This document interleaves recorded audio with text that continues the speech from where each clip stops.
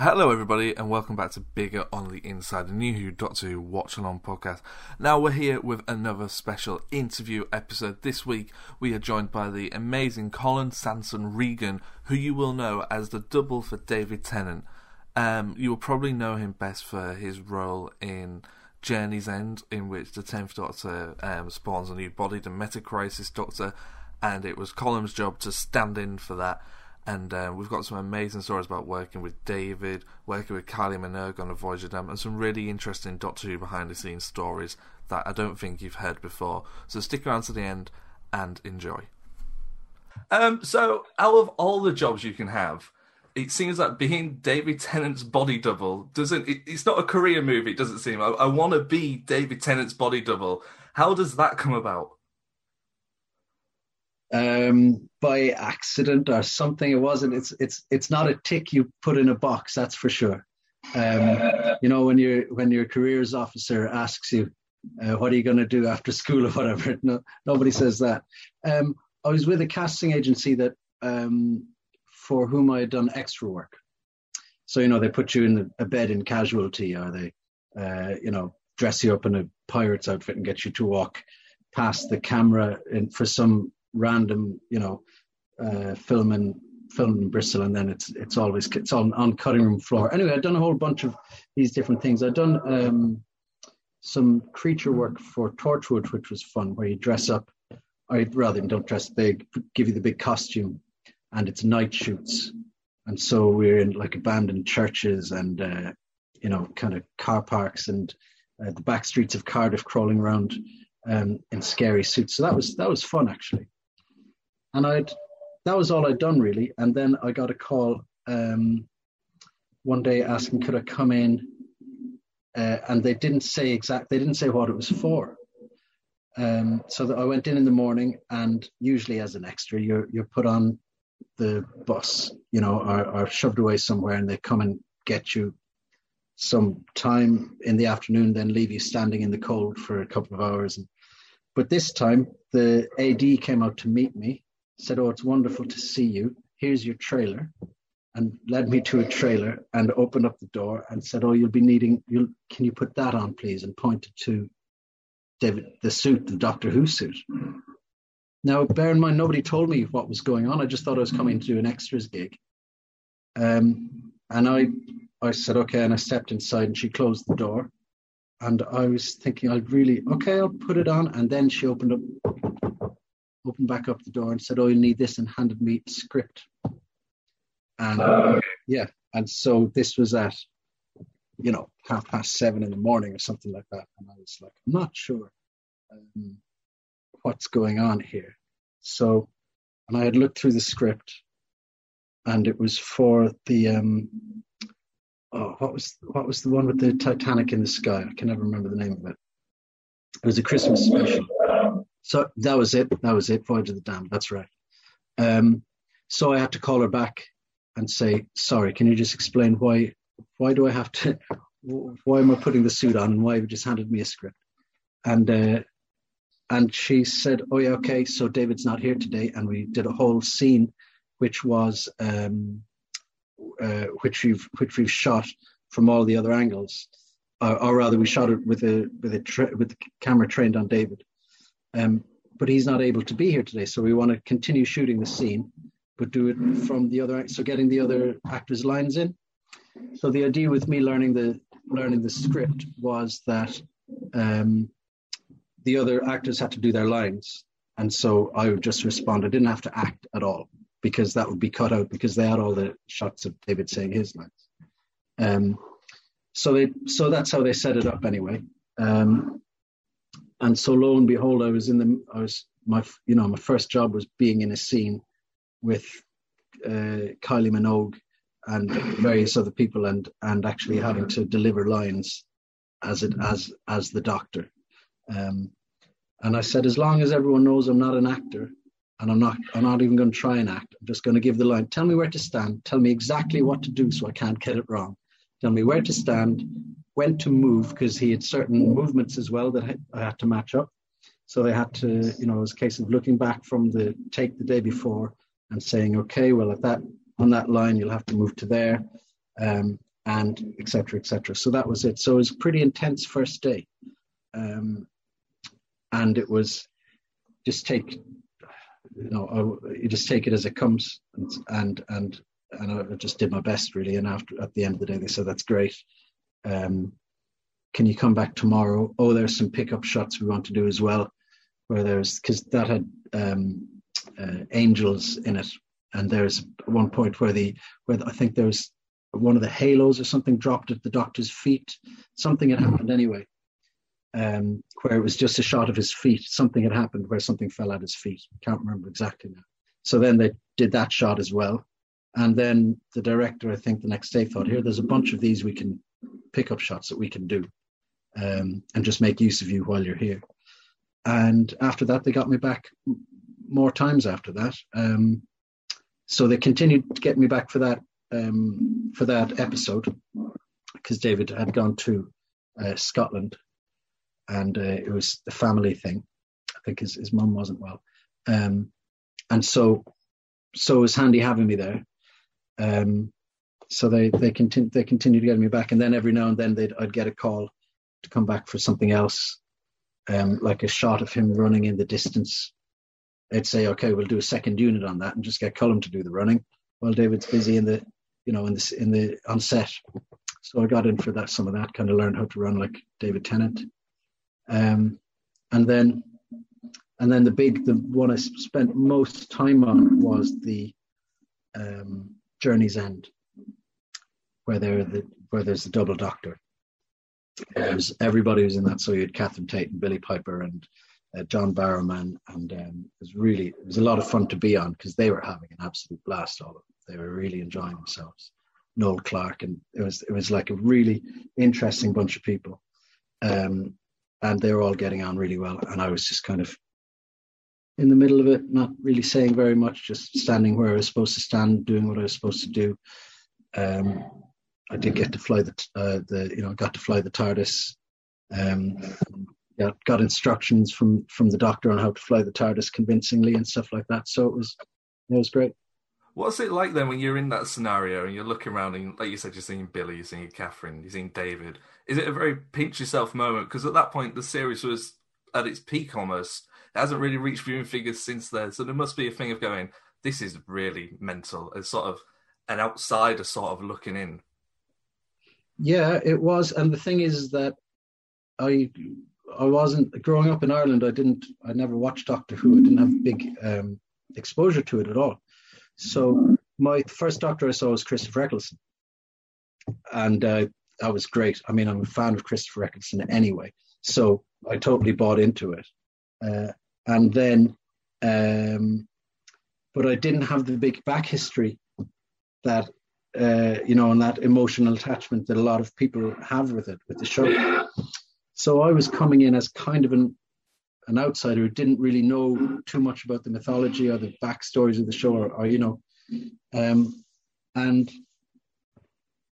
so I only kind of realized not what a big deal it was, but there's a couple of friends of mine, when I told them what I was doing, their mouths dropped and their head went to the side. They're like, what the, can you take any photographs and can you do this? And of course you can't on set, you can't do any of that. But their excitement then kind of made me excited. Like they were really, really into it. And, can we meet at the end of the week and please tell us everything kind of thing. And then of course, when the Voyage of the Damned came out at Christmas, and it was a massive hit, wasn't it? It was just like, it was Doctor Who fever around that time. I think that's the most viewed episode that there's been since the show came back in 2005. That's the highest episode viewing. It was, yeah, it was huge. Yeah, so I just thought, yeah, that was pretty cool. I enjoyed that, and then when I kept getting called back, each time I thought, this is cool. I'm good with this, and I just kind of kept my mouth shut and stood where I was told to stand and stuff like that. And there was interaction with people on set, and David was really nice to me. He's a very interesting guy, and he's he's very interested in people. So he was that's how he came across to me anyway. He was always asking about people in there, kind of how they were, and kind of know details about the different cameramen, about, you know what I mean, different stuff about their lives, so he could do conversation with them. And I was releasing an album as well at the time, so there was a lot of conversation about studio work and kind of writing songs and the different kind of artistic processes and stuff like that. So it was an interesting time for me. And then plus the Doctor Who thing was thrown into it, and as well, my wife was having our first child as well, all around that time. So there was just a lot going on. Incredible. I think the thing that shocks me the most about the story of you getting involved with the show is that it wasn't until you got there that you found out that was your job. Like, I can't imagine who was it have been your manager or someone who kind of dropped the memo. Oh yeah, Colum looks like David Tennant from behind. Like, do you have any idea how that conversation came about, that you were given that role? They just must have gone through the files on who they had on their books, who was approximately the same height and same hair color. Because on the question that was asked to me on the from the agency the night before, because it wasn't during the day they called me, it was at night. And usually they don't do that. You get a text message or something during the day, but this was in the evening. This is after dinner time, must have been 8 o'clock or something. So they said, "Do you mind having a haircut?" And I said, "No, I don't mind at all." But that was the only kind of indication they gave me that something out of the ordinary might be going on. So that was what the haircut was for. And then I went in to get my haircut, and I didn't know that Kylie Minogue was part of this show at all. I didn't know what was going on. So I went in to get my haircut, and I heard this Australian voice and looked around. There's this, little Australian lady turned around saying hello to me, and I said hello. And then as I sat there, it kind of dawned on me, hang on a second. No, not really. So, I didn't say anything, but sure enough, I gathered very quickly that, yeah, it was Kylie Minogue. There's worse haircuts to have than David Tennant's. It was. I think most people would like that haircut. Yeah, but it was just very surreal, It was very surreal. And then that weekend, I had a gig in Leicester, and me and the band were going, and I got in the car with the boys and said, okay, you've got to guess who I've been working with this week. And so we got past Birmingham, and they still hadn't guessed. This is driving from Cardiff, and they still hadn't guessed. I had to tell them eventually, but it was kind of somewhere between Birmingham and Leicester that I finally let slip, or I finally told them. But it was all that time. They had gone through so many different people. But so yeah, and then like I said, when I told them what I was doing, the kind of the big deal of what Doctor Who was culturally, I think then I started to appreciate it. And then I started to investigate it a bit more and realized that, because like I said, I was coming from a position of, oh, that's just a TV show that I've heard about. But it's a big deal in the UK. It's massive, isn't it? It's like, and in the US as well, actually, now. But it has been in the UK for a long time. And in the US, I've got, a lot of contacts I've made have come through the Doctor Who stuff in the US, because they've got all sorts of conventions and everything there, and it's a big deal there as well. Yeah, I was going to ask, do you get approached about conventions a lot then? Is that a side of the fandom that you've invested in or not invested so much time in? I did a couple of conventions around the UK. Must be 6 years ago, because just before my first book came out.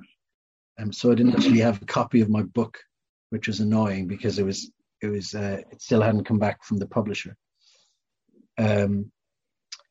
So at the conventions, I was just standing there in front of a table, which should be full of books and kind of stuff to sell or give leaflets to sell. I was just sitting at a blank table in the suit, and I had my hair done like him as well.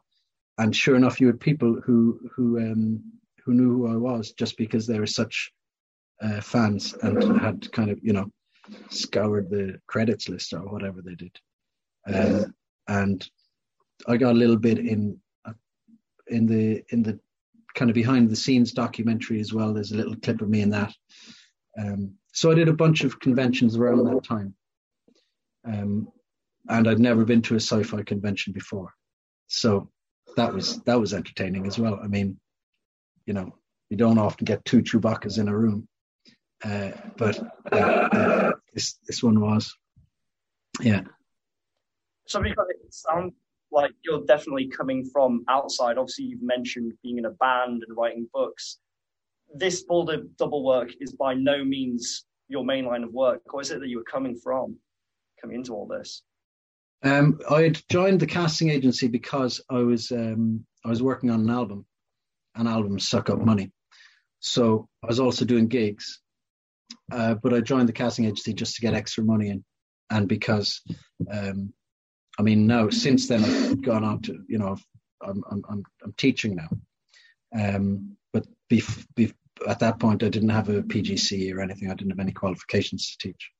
So, and as well, the fact that I have a couple of books published, that has helped me get the teaching position, because I'm a functioning writer. If there's such a proper thing, anyway. So I was coming from that situation where I was just purely from a musical background, and I didn't have any investment in any of the jobs I was getting in terms of the casting. You got people when you join that extra crew in the casting, you get people there who are training to be actors or are actors and are between jobs and stuff like that. So they're all in that kind of environment, and this is their natural scene, and they've all got aspirations within that industry. But I didn't at all.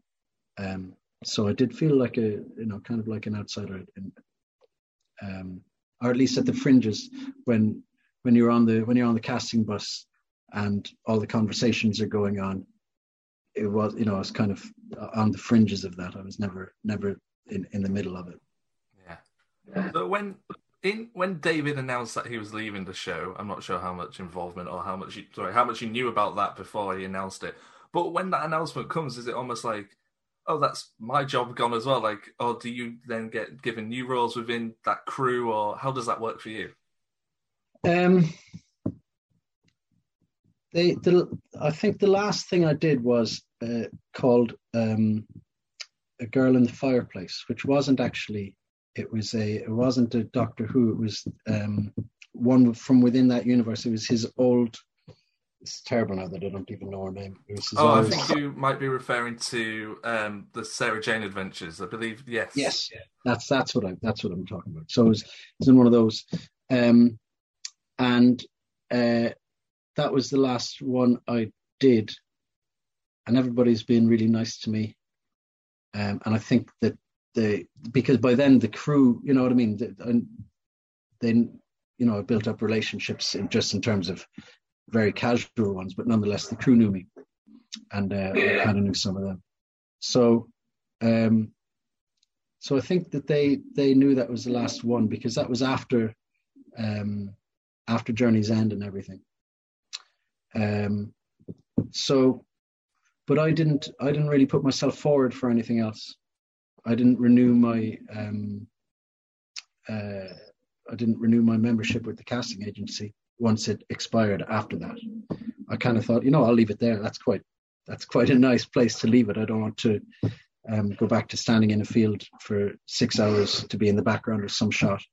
And then, well, as it happened, there was money coming in from elsewhere, so I could actually, you know what I mean? I wasn't dependent on it. So no, it just felt like a weird kind of chapter that happened, and that I didn't have any kind of aspirations or investment in it. It was just something that kind of happened to me for a while, and then it finished.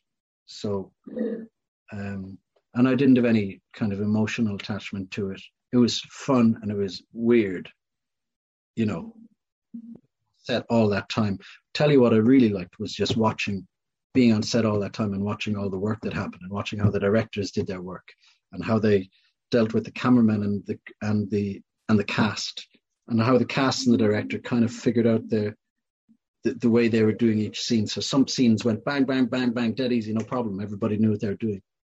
Other scenes required work and a lot of talk. And I felt in a privileged situation because I didn't have to be involved in it. I didn't have to make any decisions. I was just like a fly on the wall to all this stuff. And I mean, in my short stories, the short stories I released last year, there's 3 stories in there about people making movies. And I think that came directly from my experiences of working on the sets there. Yeah, I was going to say, perfect segue there, fly on the wall to the 2 books you have cleverly placed behind you there. Tell us a little bit about that. How does something like that come around? Because it seems from talking to you for this last half hour, you are a musician, we're still our actor extra, and now author and teacher. What's going on? It's when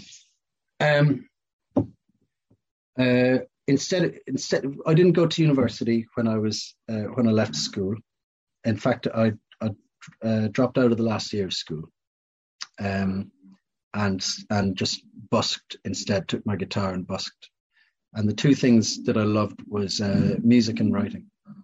And I made a decision then that if I couldn't do it with a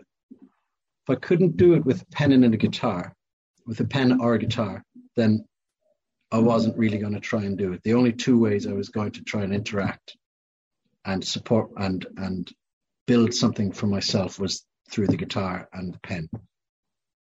But I also thought, look, I'm not really going to have anything to write about till I'm in my 50s probably. So I better get busy with the guitar because I couldn't play it very well. So I had to get busy with that and learn how to play it and learn how to sing and all that stuff, because I wasn't very good at that either. But when you close off all the other avenues to yourself and you just leave yourself with one thing, and because I loved it so much, I mean, there's a certain kind of there's for me, music is it touches kind of spirituality as well as other things. There's something deep in music that soothes me in some way. Let's put it that way, on different levels. So I just devoted myself to music then. Always with the thing of I was always writing just bits and pieces. With the idea that some way when I'm older and I've got some good experiences, I'll write something. So that was that. And then, as it happened, I started to write The Fly Guy in my 30s. So it was before I kind of anticipated doing it. And I got very deep into it. It was something I couldn't really let go of. It started off as a short story, which I couldn't make sense of. It bothered me. I wrote it, and usually because I love short stories, I love the form, and you can step away from them pretty quickly. They don't take up your entire life, you know. And I'd written this short story, and it didn't make sense to me, and something was troubling me about it. And then I realized driving back from a gig one night, actually, when the radio was broken in the car, and I realized that I had the beginning and the end of a long narrative there. That's why it didn't make sense, because I actually had right at the beginning, right at the end, those 2 scenes stuck together, and that was it. Then I thought, oh, I'm going to have to try and fill in that middle bit. And I didn't anticipate how long it would be, and it turned into a novel. And that was mostly me coming back from gigs, and sitting either in front of a pad or the laptop at about 1 o'clock in the morning and writing till about 3 or half 3 when the house came out. And because I wasn't teaching or anything at the time, so I didn't have to get up for work. So that worked. Although when I was doing the extra stuff, I was also editing the book sometimes. So, or rather I was when that started. So, So it was something I'd always planned to do. It just came along sooner than I thought it did, and almost by accident. I didn't say, "Oh, I know, I'm going to write a novel now," and plot it out. I wrote something that confused me. I tried to make sense of it, and it just grew and grew and grew till I thought, "All right, I've got it this much. I might as well try and finish it." And then after that, I was lucky with my publisher. I sent it off to agents and publishers in the UK and got the usual amount of rejections as authors do. And then speaking to somebody who was a Doctor Who fan in the States, and she said, "Have you tried approaching American publishers?" And I said, "No, I haven't. I never thought of that." And she said, "Well, what difference does it make where it's published? Because, a lot of now it's print on demand, a lot of the books you do. So they don't print off thousands of books and then try and sell them. When they get an order in, that order is printed and sent. So they'd have, a print on demand in the UK. So if you ordered in the UK, it would be printed and sent in the UK. So it's kind of the newer model of publishing. So in that sense, it doesn't matter where your publisher is based. And there's a lot of independent publishers in America, much more than in the UK. So I said, "Okay, that's a great idea, but you know what? I'm tired of sending it out. I don't know if I've got it in me to write another, to keep sending it out because I've gotten that many rejections." And she said, "I'll be your agent." I said, "But you're not an agent." She said, "Yeah, but they don't know that. So I'll represent you." So she did.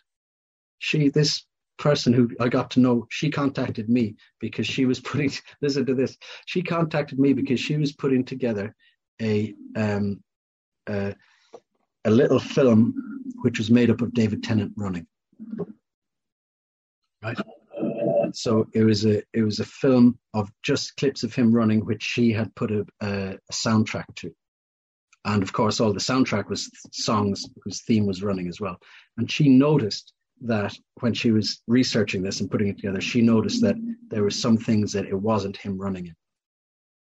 So she tracked me down and said, "Do I have your permission to include you in this?" And that's how and then she ended up being my agent, even though she had no experience in being an agent. Nonetheless, she was the one who approached the publisher for me, and ended up getting me a book deal.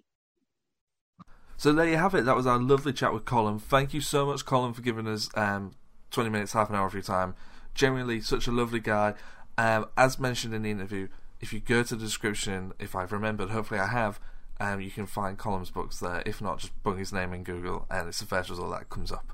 So thanks very much once again, guys, for listening. Do subscribe, and hopefully we're going to have some more Series 5 guests coming soon, because we're moving on to Series 5 next.